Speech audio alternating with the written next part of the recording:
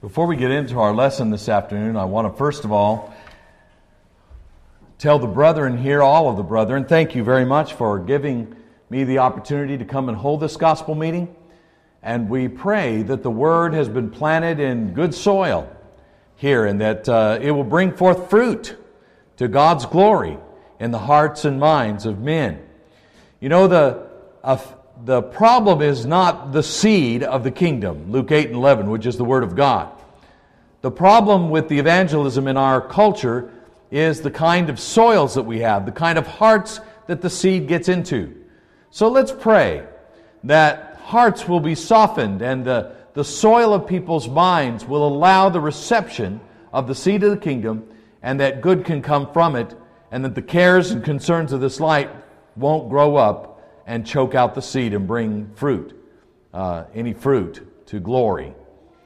So let's continue to pray for the good, but thank you for the opportunity, and thank you for all those who have had me over for meals this week and endured our company, I would say it that way. And anyway, we've really been thankful, and it's been a joy to be here. Tonight I want to appreciate our brother, which led the song that just before we got up to sing, just before I got up to preach, Stand Up for Jesus. It's using a military analogy to talk about our Christian service. Paul often used military analogies in the Scriptures to talk about Christian service. In Ephesians, the 6th chapter, he tells us that we're as soldiers of the cross of Christ, we're to equip ourselves with certain kinds of equipment. The helmet of salvation, the sword of the Spirit, the feet shod with the preparation of the gospel of peace, and having on the breastplate of righteousness. There's a whole description of a soldier in that passage. And on other occasions, which we're going to notice in a little bit later, in Timothy as well as others, they use the analogy of fighting the good fight of faith. Indeed we do and are engaged in a war for truth and for God in this culture. And we need to fight the good fight in a proper way this evening. We've entitled our topic, Friendly Fire. This article I wrote back earlier in the spring, and this afternoon I thought I might be weary in my mind, and so I wanted to stick with something that I had written out. So we hope that this little talk will be helpful to us in some way. You know, whenever we talk about going into war, I'll just say this before we start reading or going through our outline this afternoon. Just because somebody goes into war does not mean that they can behave in any way possible. We know, all of us are familiar, I hope, with the Nuremberg trials of World War II, where under the auspices or under the umbrella of war, people behaved despicably toward people who were under their charge or put into prison. They did experiments on them just because they were prisoners, and that's horrible. And we call the Nuremberg trials are an evidence of war crimes that people committed against other people. But they try to justify it. They say, well, in war, people do weird things. They kill, and that's not normal, and all this other stuff. My friends, there's something people, when people go to war, we recognize that it's a war for power and to show strength and want to overcome in whatever way.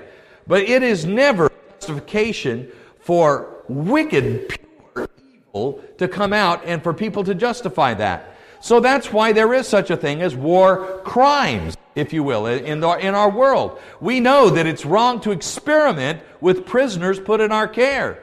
We even have some of that lately. There's been people talking about the prisoners down in Cuba and how they're treated, and whether they're treated at least in some type of humane fashion, and other things like this. Well, so it comes to spiritual warfare as well. We know that there are people who disagreed with Jesus and the apostles, the scribes and the Pharisees, but my friends, they may have deceived themselves into thinking because we think we're right, anything we do is all right, even if we create false witnesses to testify against these people. And we know that that's wrong. We know that that's immoral and wicked and evil to create false witnesses or to tell half-truths in order to get somebody silenced. But so it is in the spiritual war. Those sometimes who cannot win on the debate field, they turn to attacking character, and they do things that God considers to be evil. We cannot justify evil in our war. We can't say, can we do evil that good may come? We've got to fight the good fight spiritually in a proper way, according to the Scriptures. And that's really what led to this, if you will, this article that I want to talk about a little bit. Friendly fire. It was disheartening news to hear Pat Tillman, age 27, was killed April 22nd, 2004, while leading a team of Army Rangers up a remote southeastern Afghanistan hill to knock out enemy fire. Well, who is Pat Tillman? Well, Pat Tillman was a professional football player for the National Football Association, the Cardinals, in Arizona. It's hard for me to say our Cardinals in Arizona in the same breath, but that's where they are. He became a patriotic icon to many in the world by giving up his $3.6 million contract as a starting safety for the Cardinals to become an Army Ranger following the September 11th attacks. The month after Pat Tillman's death, though, the Arizona Republic reported some even more demoralizing news. The newspaper read, Pat Tillman likely was killed by friendly fire. An Army investigation concluded.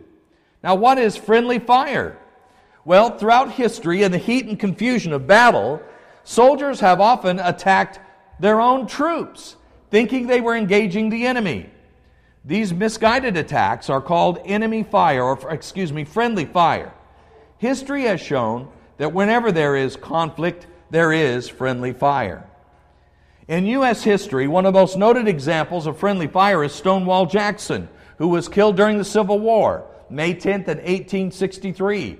It was interesting reading, if you're a student of the Civil War, it was interesting about his death. He was literally being a scout and was shot by his own men, and he didn't die immediately. He died about 10 days later from wounds that he suffered by being shot by one of his own men. It is speculated that his death changed the outcome of the Civil War. Friendly fire can happen to leaders or any young soldier just making mistakes sometimes.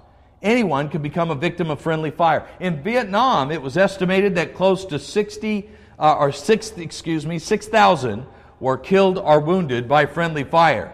Some of it unintentional, and unfortunately, according to some of the stories that came back, some of it intentional even.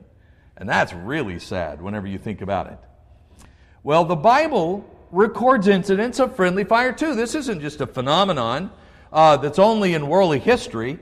The Bible talks about friendly fire too. Notice in Gideon's example, in Judges, the 7th chapter and verse 12, the Midianites and a number of allies, which, as the Bible says, were together as numerous as the locusts, encamped against the children of Israel. When Gideon and the 300 with him broke their pitchers, under which were torches, and cried out, "The sword of the Lord and of Gideon," and blew the trumpets, the Bible says in Judges 7 and verse 22 that the Lord set every man's sword against his companion. Against his companion throughout the whole camp.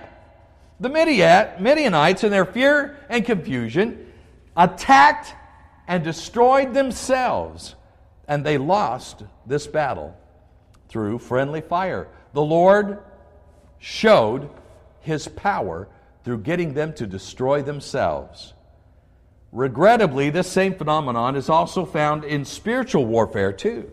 Sometimes Christians become confused and believe they're battling an enemy when in reality they're fighting those who are on the same side. Paul gave the church at Galatia a warning about spiritual friendly fire in Galatians, the 5th chapter. Now, in Galatians, the 5th chapter, which if you're doing chapter studies, you know Galatians takes a lot of time to get through because it's crammed packed with information. But notice what he says here in Galatians, the 5th chapter, in verse 15. "But if you bite and devour one another, take care that you are not consumed by one another." In other words, literally, you destroy one another. You consume one another. And so he says, "Beware, but if you bite and devour one another, Notice he precedes this by one of the greatest ideas in the Scriptures. He says, "For the law is fulfilled in one word, in the statement, you shall love your neighbor as yourself." In other words, basically, he's saying, here's the principle that I want you to live by in your way, the way that you relate to one another. Treat one another like you'd like to be treated, and beware the way you treat one another. You might bite and devour one another and consume one another. This warning was to the church at Galatia. And it's interesting, if you study the Galatian letter, be very aware through the book that he's dealing quite up front, quite abruptly with false teachers. He's dealing with those who are trying to bind circumcision in the church. In fact, he says in that passage, "I wish that those who are troubling you would even cut themselves off." I mean, he's using some pretty straightforward language about these false teachers. And so, don't give me the idea that Paul's just one of these mimby-mamby, love-only, good-feeling, better than anything else kind of guys. You don't say that about the Apostle Paul, not when he's dealing with false teachers. He's dealing with them very sternly and straightforwardly in the book of Galatians. And yet it is that very Apostle Paul who is dealing with these false teachers that warns the church at Galatia. Now listen, guys. Listen. Be careful who you attack. Be careful who you're dealing with and how you deal with them. Be careful lest you bite and devour one another. We may inadvertently pick up and swing our spiritual sword at anybody who challenges us. And over time, we may even develop a perspective that anyone who disagrees with us is an enemy or a spy for the enemy, Galatians 2:4. We develop this conviction, listen very carefully to this. We develop this conviction because we sincerely believe we're on the Lord's side and know the truth. Therefore, anyone who's not on our side must be an enemy of God and not know the truth. Since we're on the Lord's side, they must be off. And because of that, we develop attitudes that go along with that. Well, my friends, that's not the way we should be. We should always be humble when we're handling the Word of God, unless we're inspired or Jesus Himself. Now, Jesus had authority to speak for God, but He always had a compassionate spirit. He knew what was in the minds and hearts of men. And to those who were humble and receptive, those who were loving, there was even a young man who came to Jesus, and the Bible says he loved him because he saw that this man was a man who had tried to have his priorities right, but yet he loved money more than he loved the Lord, and he went away sorrowful. He went away sorrowful. Jesus knew the hearts of those. And yet when he encountered a hypocrite, he knew that the type of correction a hypocrite needed was rebuke. He knew that. You know, this principle of showing or talking to different people who have different kinds of problems is found in the Scriptures. If you want to, please turn. I don't want to get too far away from my notes, but if you want to go to 1 Thessalonians, notice in 1 Thessalonians, in chapter 5 and verse 14, especially for those who are leaders and want to be elders in the future, listen very carefully to this. 1 Thessalonians 5 and verse 14. We urge you, brethren, admonish the unruly. Encourage the faint-hearted. Help the weak. Be patient with all men. See to it that no one repays another evil for evil, but always seek after that which is good for one another and for all people. Now, he doesn't say, admonish the unruly, admonish the faint-hearted, admonish the weak, and be patient with everyone. No, he says, admonish the unruly. Encourage the faint-hearted. Help the weak. In other words, there may be a sin problem in somebody's life, but it may be because they're rebellious. If they're rebellious, admonish them. They may be sin problems in their life because they're weak. When they're weak, you need to encourage them. There may be a sin problem in their life because they need help. Help them. Help them. You see, you have to have enough wisdom to know how to handle the problems for sin in everybody's life. And that is something the Bible teaches us to have. Why is this verse in here if we're not supposed to learn from it in the way we relate to one another? It has application. We're supposed to learn to discern what's causing these problems as best as possible. And so in our lives, we need to learn the difference between encouragement and helping and admonishment. Those who are unruly, those who are disrespectful to God, you have to warn them of their ways. You know, there was a man who wrote me 50 questions, he called it. 50 questions about why he believed that we were wrong. And it took me about a month to answer his 50 questions, because some of those 50 questions were more than 50 questions. In fact, when I added them all up, there were close to 90 questions, you know. And we were in Australia at the time, and he wanted me to answer these questions. Well, some of them were insightful. Some of them showed a real lack of knowledge of the Word of God. And I had to write, and I had to write, and continue to write. And then I got to one question where he was profane. And I warned him in his letter. I said, listen, buddy, you better be careful. You are profaning God here, and this is a real concern I have. This is not a question. This is making fun of God. And you need to be really careful to not profane God here and not profane His Word. You better step back, and you better make sure that you're asking this question with proper motives and proper attitude, because this is a real concern here. You know what he told me later on? This young man was converted, and one of the leaders of the church, by the way, in Armidale, Western Australia. You know what happened later on? He told me what happened whenever he read my response to his questions. He said he was reading along in my little epistle of 22 pages. He was reading along, and he said he got to that point and where I warned him about profaning God, and he said it hit him like a ton of bricks that his attitude wasn't right in his search for the truth. And he stopped, laid the paper down, prayed, and started at page 1 again. And when he started at page 1 again, he said, he read it. He later was converted. And like I said, he's a leader. Now, my friends, that happens because of a change of heart. Change of heart. And that's what I'm talking about here. Whenever we go to some brother or sister, or whenever we're dealing with those in error, we have to make sure our heart is right, and we have to make sure that their heart is right as well. We have to try to work with the hearts and the minds of those whom we study with. You can't handle everybody with the same thing. You've got to learn to do differently and attack things in a different way. And so whenever we talk about going off on somebody or just believing that everybody who doesn't agree with us is ignorant, it's our attitude problem. We need to check our heart whenever we go to those people in the world. In the book of Galatians, Bible tells us in Galatians 6, notice, to make sure of our attitude. In Galatians 6, starting read verse 1 and verse 2, Brethren, if anyone is caught in a trespass, you who are spiritual, restore such a one. And we all want to go, oh, that's me. You who are spiritual, restore such a one. I'll go help him see the truth. But notice the rest of the verse. It says, restore such a one in a spirit of gentleness.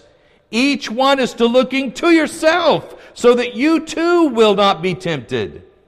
Oh, he turns it on us. He said, listen, if you're the spiritual one going to correct somebody, I want you who are spiritual to consider yourself. Look to yourself. Make sure your attitude is right when you approach one another with these problems. Make sure. Examine yourself. The Lord teaches us to be humble in our handling of the Word. It's not us that they have a problem with. It's God. Make sure they understand this is an issue with God, not with you. Get yourself out of the way. Let them see that you're there not trying to win an argument with you, but their argument is with God. Let them read it from the Word of God. Let them read it from the Word, not just your opinion. You know, so many times whenever I'm correcting someone, I'll have them read the passage out of the Word and ask them, what does that mean to you and to me? To make them understand that this isn't a problem with you, that you're not trying to come there to just blow out their candle or somehow insult them or make yourself feel better. You don't want them to see you. Well, you want them to deal with the writer and the author of the book. You want them to deal with God. So let them read it out of the Word. Let them read it from the Scriptures. And then say, we need to help each other to be successful in our Christian endeavor. God tells us to check our attitudes whenever we go to one another. The Bible undeniably tells us to examine everything carefully, 1 Thessalonians 5:21. But when doing this, we must work at objectivity. Objectivity is not just reacting defensively. Objectivity means to really listen to what the other person has to say. As an example of objectivity, we might think of the Bereans, who were more noble or fair-minded than those at Thessalonica, in that they received the word with all readiness and searched the Scriptures daily to find out whether these things were so. Acts 17, verse 10 and 12. In order to help us maintain our intellectual integrity, God demands that we love the truth. 1 Thessalonians 2 and verse 10. Not just automatically defend our positions. To love the truth means that we want the truth, even if it costs us the embarrassment of being found wrong. Now, whenever somebody loves the truth more than they love themselves, they will want the truth no matter what it costs themselves. And that's what we want. We want to love the truth. The truth. I just want to know the truth, even if it means I'm wrong. You know, whenever you start to study with somebody, it's really good to do that. To say with somebody, you know, if you believe Jesus Christ is the Son of God, and I believe Jesus Christ is the Son of God, and Jesus Christ came and brought the truth to us, let's find out what the truth is on this issue together. You know, maybe you're wrong, maybe I'm wrong, maybe we're both wrong, but we both can't be right. And you know what? Whenever somebody sees that you're honest and objective about an issue, they are far more willing to sit down and see what you have to share with them. They're far more open because you're just telling them, here's some of the evidence I found. What does this say to you? Have you found some other things? And listen to what they have to say. And then look at whatever it is in truth. Well, Paul asked the Galatians church a question. In Galatians 4 and verse 16, remember this is the same one that he's just been talking to. He says, have I become your enemy because I tell you the truth? Now, why did Paul say that? Why did Paul say that? Have I become your enemy because I tell you the truth? If I was in the church at Galatia and I read that in the Scriptures, I would ask myself, what's my attitude in hearing this letter read? When Paul says, have I become your enemy? If Frankie or Terry or somebody was to come up to me and say, Glenn, have I become your enemy by telling you the truth? It would make me stop and I'd have to go, I wonder how I feel about you telling me this, you know. What Paul was trying to do with the church at Galatia was get them to check their objectivity. That was his whole point. He says, oh, you always get mad when somebody corrects you because you think you're doing it right or you wouldn't have done it that way. Unless you subconsciously feel you're guilty anyway, you know. But Paul says, have I become your enemy because I tell you the truth? What he was trying to do was get them to stop and to think about what he had said and to reflect on the teachings in the Scriptures. So he was trying to say something that would stimulate their objectivity. Paul knew that their defensive way of thinking would lead them to feel that he was their enemy. But was Paul really an enemy? No. He was just a brother, trying to keep them from error. But their lack of humility and objectivity would lead them to view Paul as an enemy. And so Paul endured, in his lifetime, quite a bit of friendly fire from his own brethren. Some were afraid of Paul because of his previous reputation. In Acts 9 and verse 26, this is the guy that used to kill Christians. Are you sure we can trust him? Look what he used to stand for. Paul got shot a lot of times. And he may have had in his audience even the relatives of some that Paul helped contribute to their death. And these brethren may have had, it was easy to hold grudges back then. And Paul said, listen, I've come here, I'm telling you, the reason why I'm standing with you is because of God's grace and God's mercy. Paul said, because I did it ignorantly and in unbelief. Some were afraid of Paul because of his reputation, but not all of Paul's problems were because of paranoia. Some attacked Paul because they were jealous and envious. In Philippians 1, 15 through 17, Paul warns us not to become conceited, provoking one another, envying one another. Galatians 5, 26. In any field of endeavor, that's an intellectual endeavor, or well as a physical endeavor, there is competition. And sometimes that competition involves pride and worldly motives, no matter who it might be. And such can happen even in the church, that's sad to say. And these motives are still around today and can bring about friendly fire. Well, in the heat of spiritual warfare, in order to keep ourselves from engaging in friendly fire, we need to recognize some rules for engagement. First, get our facts straight. Let's not base our assault on gossip, hearsay, rumor, question motives, or anything like that. In Matthew 18 and 15, it says, if somebody sin, take him unto them, like Apollos and others. Let it be between you and them, and find out exactly what they believe. Treat them like you'd like to be treated. What if somebody thought, listen, men, what if somebody thought you committed adultery? They saw you walking out of a store or out of some situation one time. I remember Charles Everett talking to me a long time ago about being a UPS man and having to deliver a package to a bar. And he said, Glen, it concerns me because, I deliver a package to a bar, somebody might think that I'm in there drinking. I said, no, nobody thinks that. A delivery guy, you got your UPS outfit on, who would think that? And he said, Glen, you don't know some of my brethren. I went, oh, that's pretty bad. If people want to take pot shots at you, they'll be willing to grab at anything. And that's really sad. That's really sad. When somebody who wears a uniform like that and goes in delivery still has to worry about their reputation. Well, my friends, that's not kind, and that's not loving, and that's not the way we should be in our working with one another. I shouldn't be worried by talking to another woman on a street corner, on the sidewalk in plain sight, talking to someone, having somebody worry about whether I'm committing adultery or not. Because that kind of mind finds no good. And the Bible says a crooked mind is the thing that finds no good. Sometimes, it's not really wrong for us to communicate with people. But some people will always put the wrong spin and wrong view on those kinds of things. So, before you listen to gossip and everything, check it out. Make sure that before you spread it around that this person's committing adultery or that person believes this, that, or the other, that we check it out first before we go on. An Old Testament example of what could happen if we don't check things out is found in Joshua, the 22nd chapter. This is interesting. In Joshua, the 22nd chapter, we have a really interesting event given to us. We find that Joshua, who was a great commander and general, if he's called a general of the children of Israel, has conquered the land of Canaan, divided up all the lands with everybody. And now notice what's happened. Verse 3, he said to them, verse 2, let's start Joshua 22, verse 2.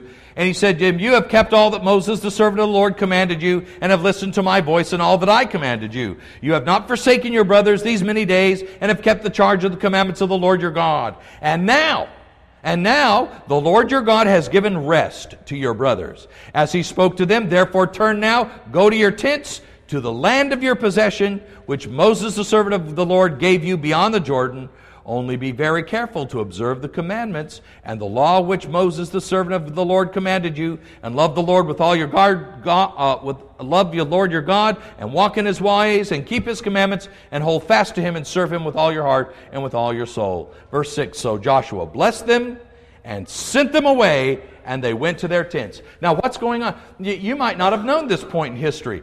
All the children of Israel have been fighting to get the promised land to be their possession. Now the wars are done. They've conquered the lands. Moses divided it up into the different possessions to the different tribes, and now Joshua gets them all together and says, the war's over, go home. Go back to the lands now. It's done. Go back and possess your lands. So Joshua blessed them and sent them away. But what happened is in the land, there's the Jordan River. I don't want to give all this, but over here were several tribes in the half-tribe of Manasseh. We're going to notice that in a minute. The other tribes had gotten all their land over here. There, we'll just let that. They had gotten all their land. But now what happened? Reading verse 10. And they came to the region of Jordan, which is in the land of Canaan. The sons of Reuben, the sons of Gad, the half-tribe of Manasseh, built an altar there by the Jordan. In other words, on this side of the river, they built an altar on the other side of the Jordan River. And notice what it was for. A large altar in appearance. And the sons of Israel heard about it, saying, behold, the sons of Reuben, sons of Gad, and the half-tribe of Manasseh, he says, they're building an altar on the frontier of the land of Canaan in the region of Jordan on the side belonging to the sons of Israel. The sons of Israel heard of it. Verse 12, the whole congregation of the sons of Israel gathered themselves at Shiloh to go up against them in war. In other words, Joshua had just told everybody, go to your lands, remember the Lord. These guys were over here building an altar. The real altar has been down here. And if you read on Joshua 22, the last of it, he said, there was only one altar, and they were building another one on the frontier. How wrong of them to do that. Notice. So, what happened? Well, they came and we don't have time to go all into it, but notice, they got all the people together and they had the tribes of these people and the 10 chiefs, verse 14, if you're making note, the 10 chiefs of each of the tribe of Israel, each one of them was head of his father's household, and they came to the sons of Reuben, 15. They went to them. And it says, and to the sons of Gad, to the half-tribe of Manasseh, and spoke with them, saying, thus the whole congregation, or what is this unfaithful act which you have committed? Verse 16. What right do you have to build this tabernacle to the Lord? And notice they were absolutely right. What right did they have to do that? Well, at this meeting, notice the response that they gave to them. Going on down, verse 21, then the sons of Reuben and the sons of Gad and the half-tribe of Manasseh answered and spoke to the heads of the family of Israel. The mighty one, the God, the Lord, the mighty God, the Lord, he knows, that may Israel itself know. If this was a rebellion or any unfaithful act against the Lord, do not save us this day. In other words, here's what we're going to say. We built this, there's no doubt about it. If we're unfaithful, destroy us. But notice verse 23. If we have built us an altar to turn away from following the Lord, or to burn a burnt offering or grain offering on it, or to offer any sacrifice of peace offering on it, may the Lord himself require it. In other words, we want the Lord to chastise us, to destroy us. Verse 24. But truly we have done this out of concern, for a reason, saying, in time to come your sons may say to our sons, what have you to do with the Lord, the God of Israel? For the Lord has made the Jordan, notice verse 25, the Jordan a border between us and you. You sons of Reuben, you sons of Gad, you have no portion with the Lord. So your sons may make our sons stop fearing the Lord. Therefore we said, let us build an altar, not for burnt offerings, nor for sacrifice. Rather, it shall be a witness. It shall be a witness between us and you, between our generations after us, that we are to perform the services of the Lord before him with our burnt offering and with our sacrifices and with our peace offering, so that your sons will not say to our sons in time to come, you have no portion in the Lord. In other words, he wanted these people to recognize, here is an exact replica of what's in Jerusalem. What's the connection? Oh, these people are the people of God too. And he says, we want to remind everybody, the Jordan's not a border. The Jordan is not a border. We are children of God as well. Well, what happened after this research had been done? Well, going on down, and Phinehas, for all these people, notice that they... Verse 30, and when Phinehas the priest and leaders of the congregation, even the heads of the family who were with him, heard the words which the son of Reuben, the sons of Gad, and the sons of Manasseh spoke, it pleased them. And Phinehas the son of Eleazar said to the sons of Reuben and to the sons of Gad and the sons of Manasseh, today we know that the Lord is in our midst, because you have not committed this unfaithful act against the Lord, and you have delivered the sons of Israel from the hand of the Lord. And he goes on down and it says, and they withdrew, and they said, that's fine, everything's fine. You know, that's what needs to happen in church problems today as well. We sometimes need to identify people, to go talk to these people who have been accused of things, and double check it out, and make sure that they're not, after these people, they found out what was going on, they said it was pleasing, and didn't bring it up anymore. The Bible warns us in Proverbs 18:13, he who answers a matter before he hears it, it is a folly and a shame to him. So, check it out before you accuse someone. That'll keep you from friendly fire. Check it out. Secondly, we must remain objective. Remember, when listening to others, the first to plead his case seem right until another comes and examines him. Proverbs 18 and verse 17. Let's not allow others to whip us into some emotional form of mob mentality before we check things out. Proverbs 17:4 says, an evildoer listens to wicked lips, and a liar pays attention to destructive tongue. That's a sin in listening. It says, an evildoer listens to wicked lips. So there's some things that we just shouldn't listen to. We should check it out. When you hear it, check it out. Notice, Paul identifies in the Scriptures who the accusers were of the Corinthians.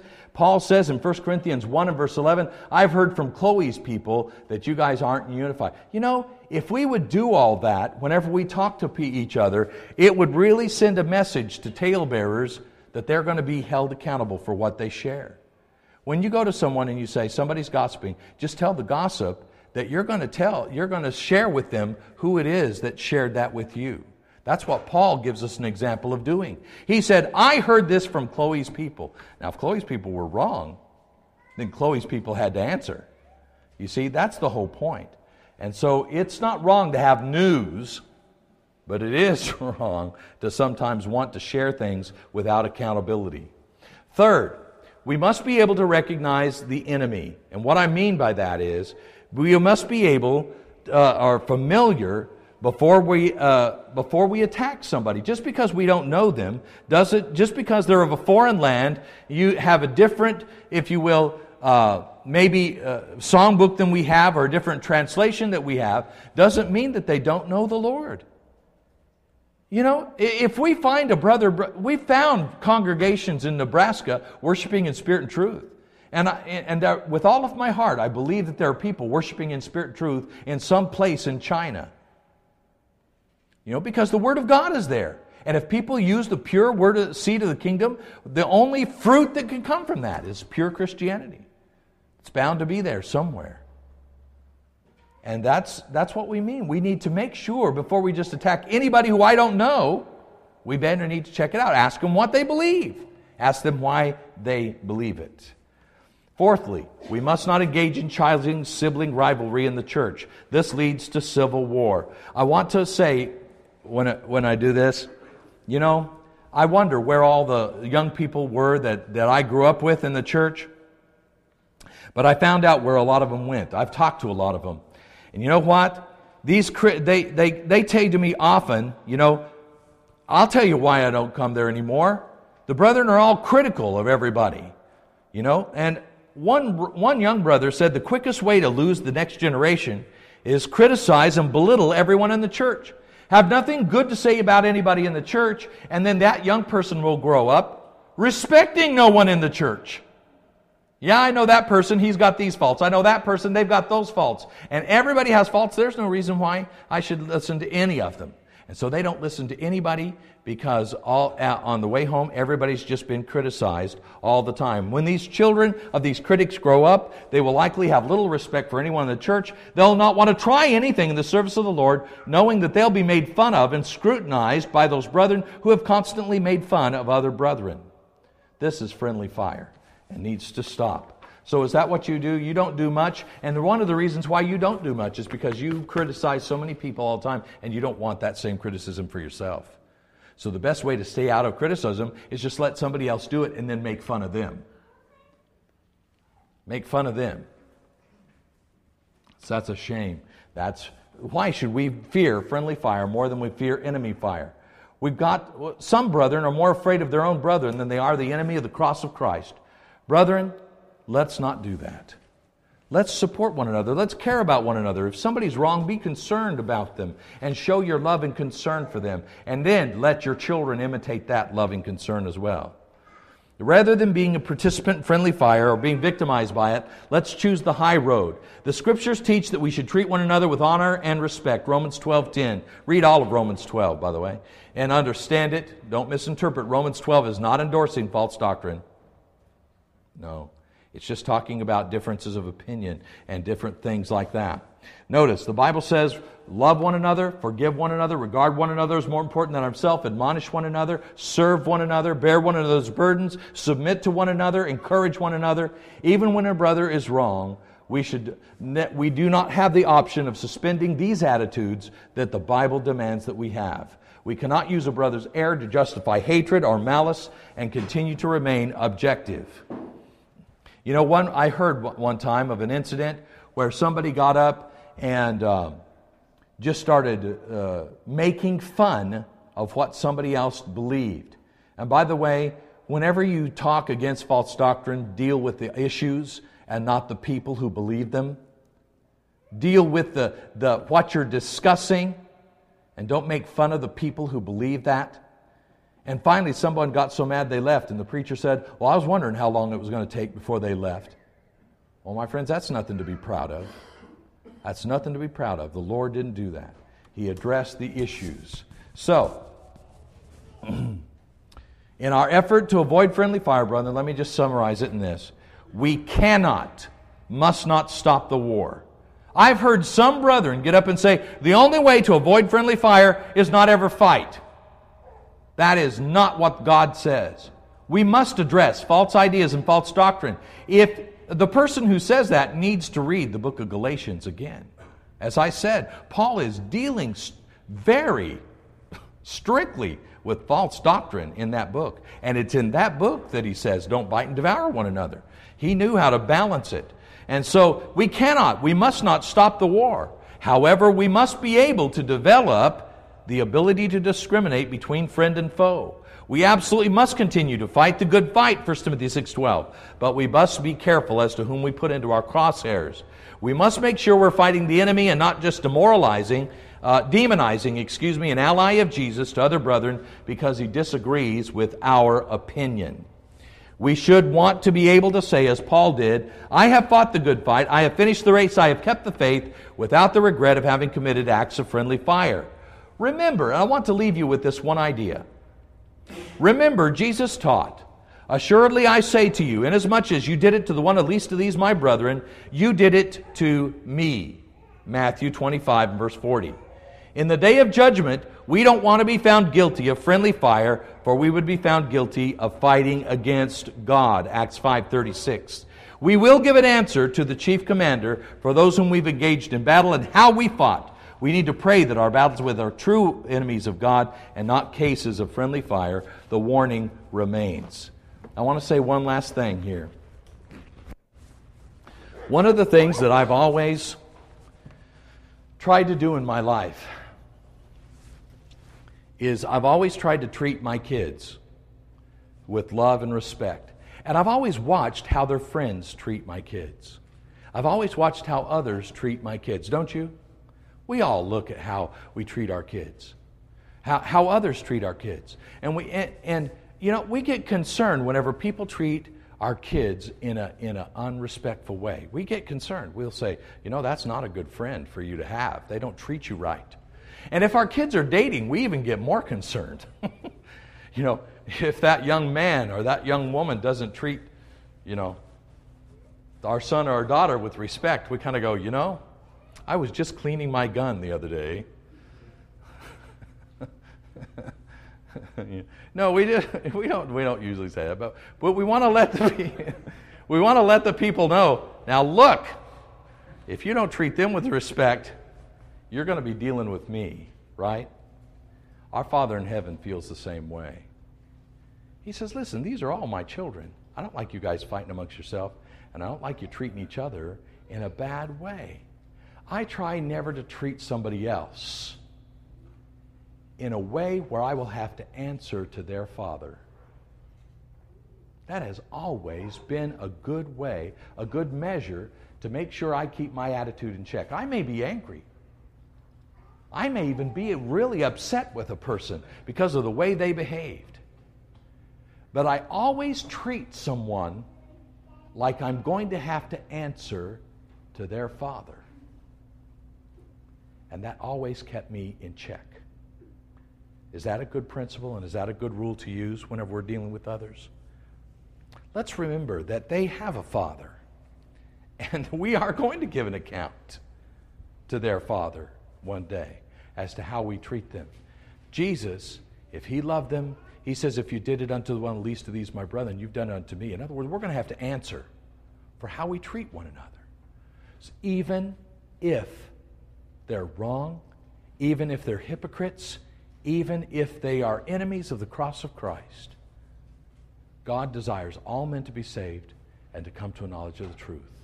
Let us, even if we have to suffer for the cause of Christ, let us treat one another like we'd like to be treated, like we'd like our children to be treated, and let's all treat each other like we're going to have to answer to their Father. That's a real helpful way of making sure we keep our attitudes in check whenever we work with one another. Brethren, there are some issues coming up in the church that everybody's going to have to deal with. Every generation has to deal with what we call, oftentimes offhandedly, liberalism. And we have to always deal, as all the preachers have said in their writings, we're always one generation away from apostasy. We always are.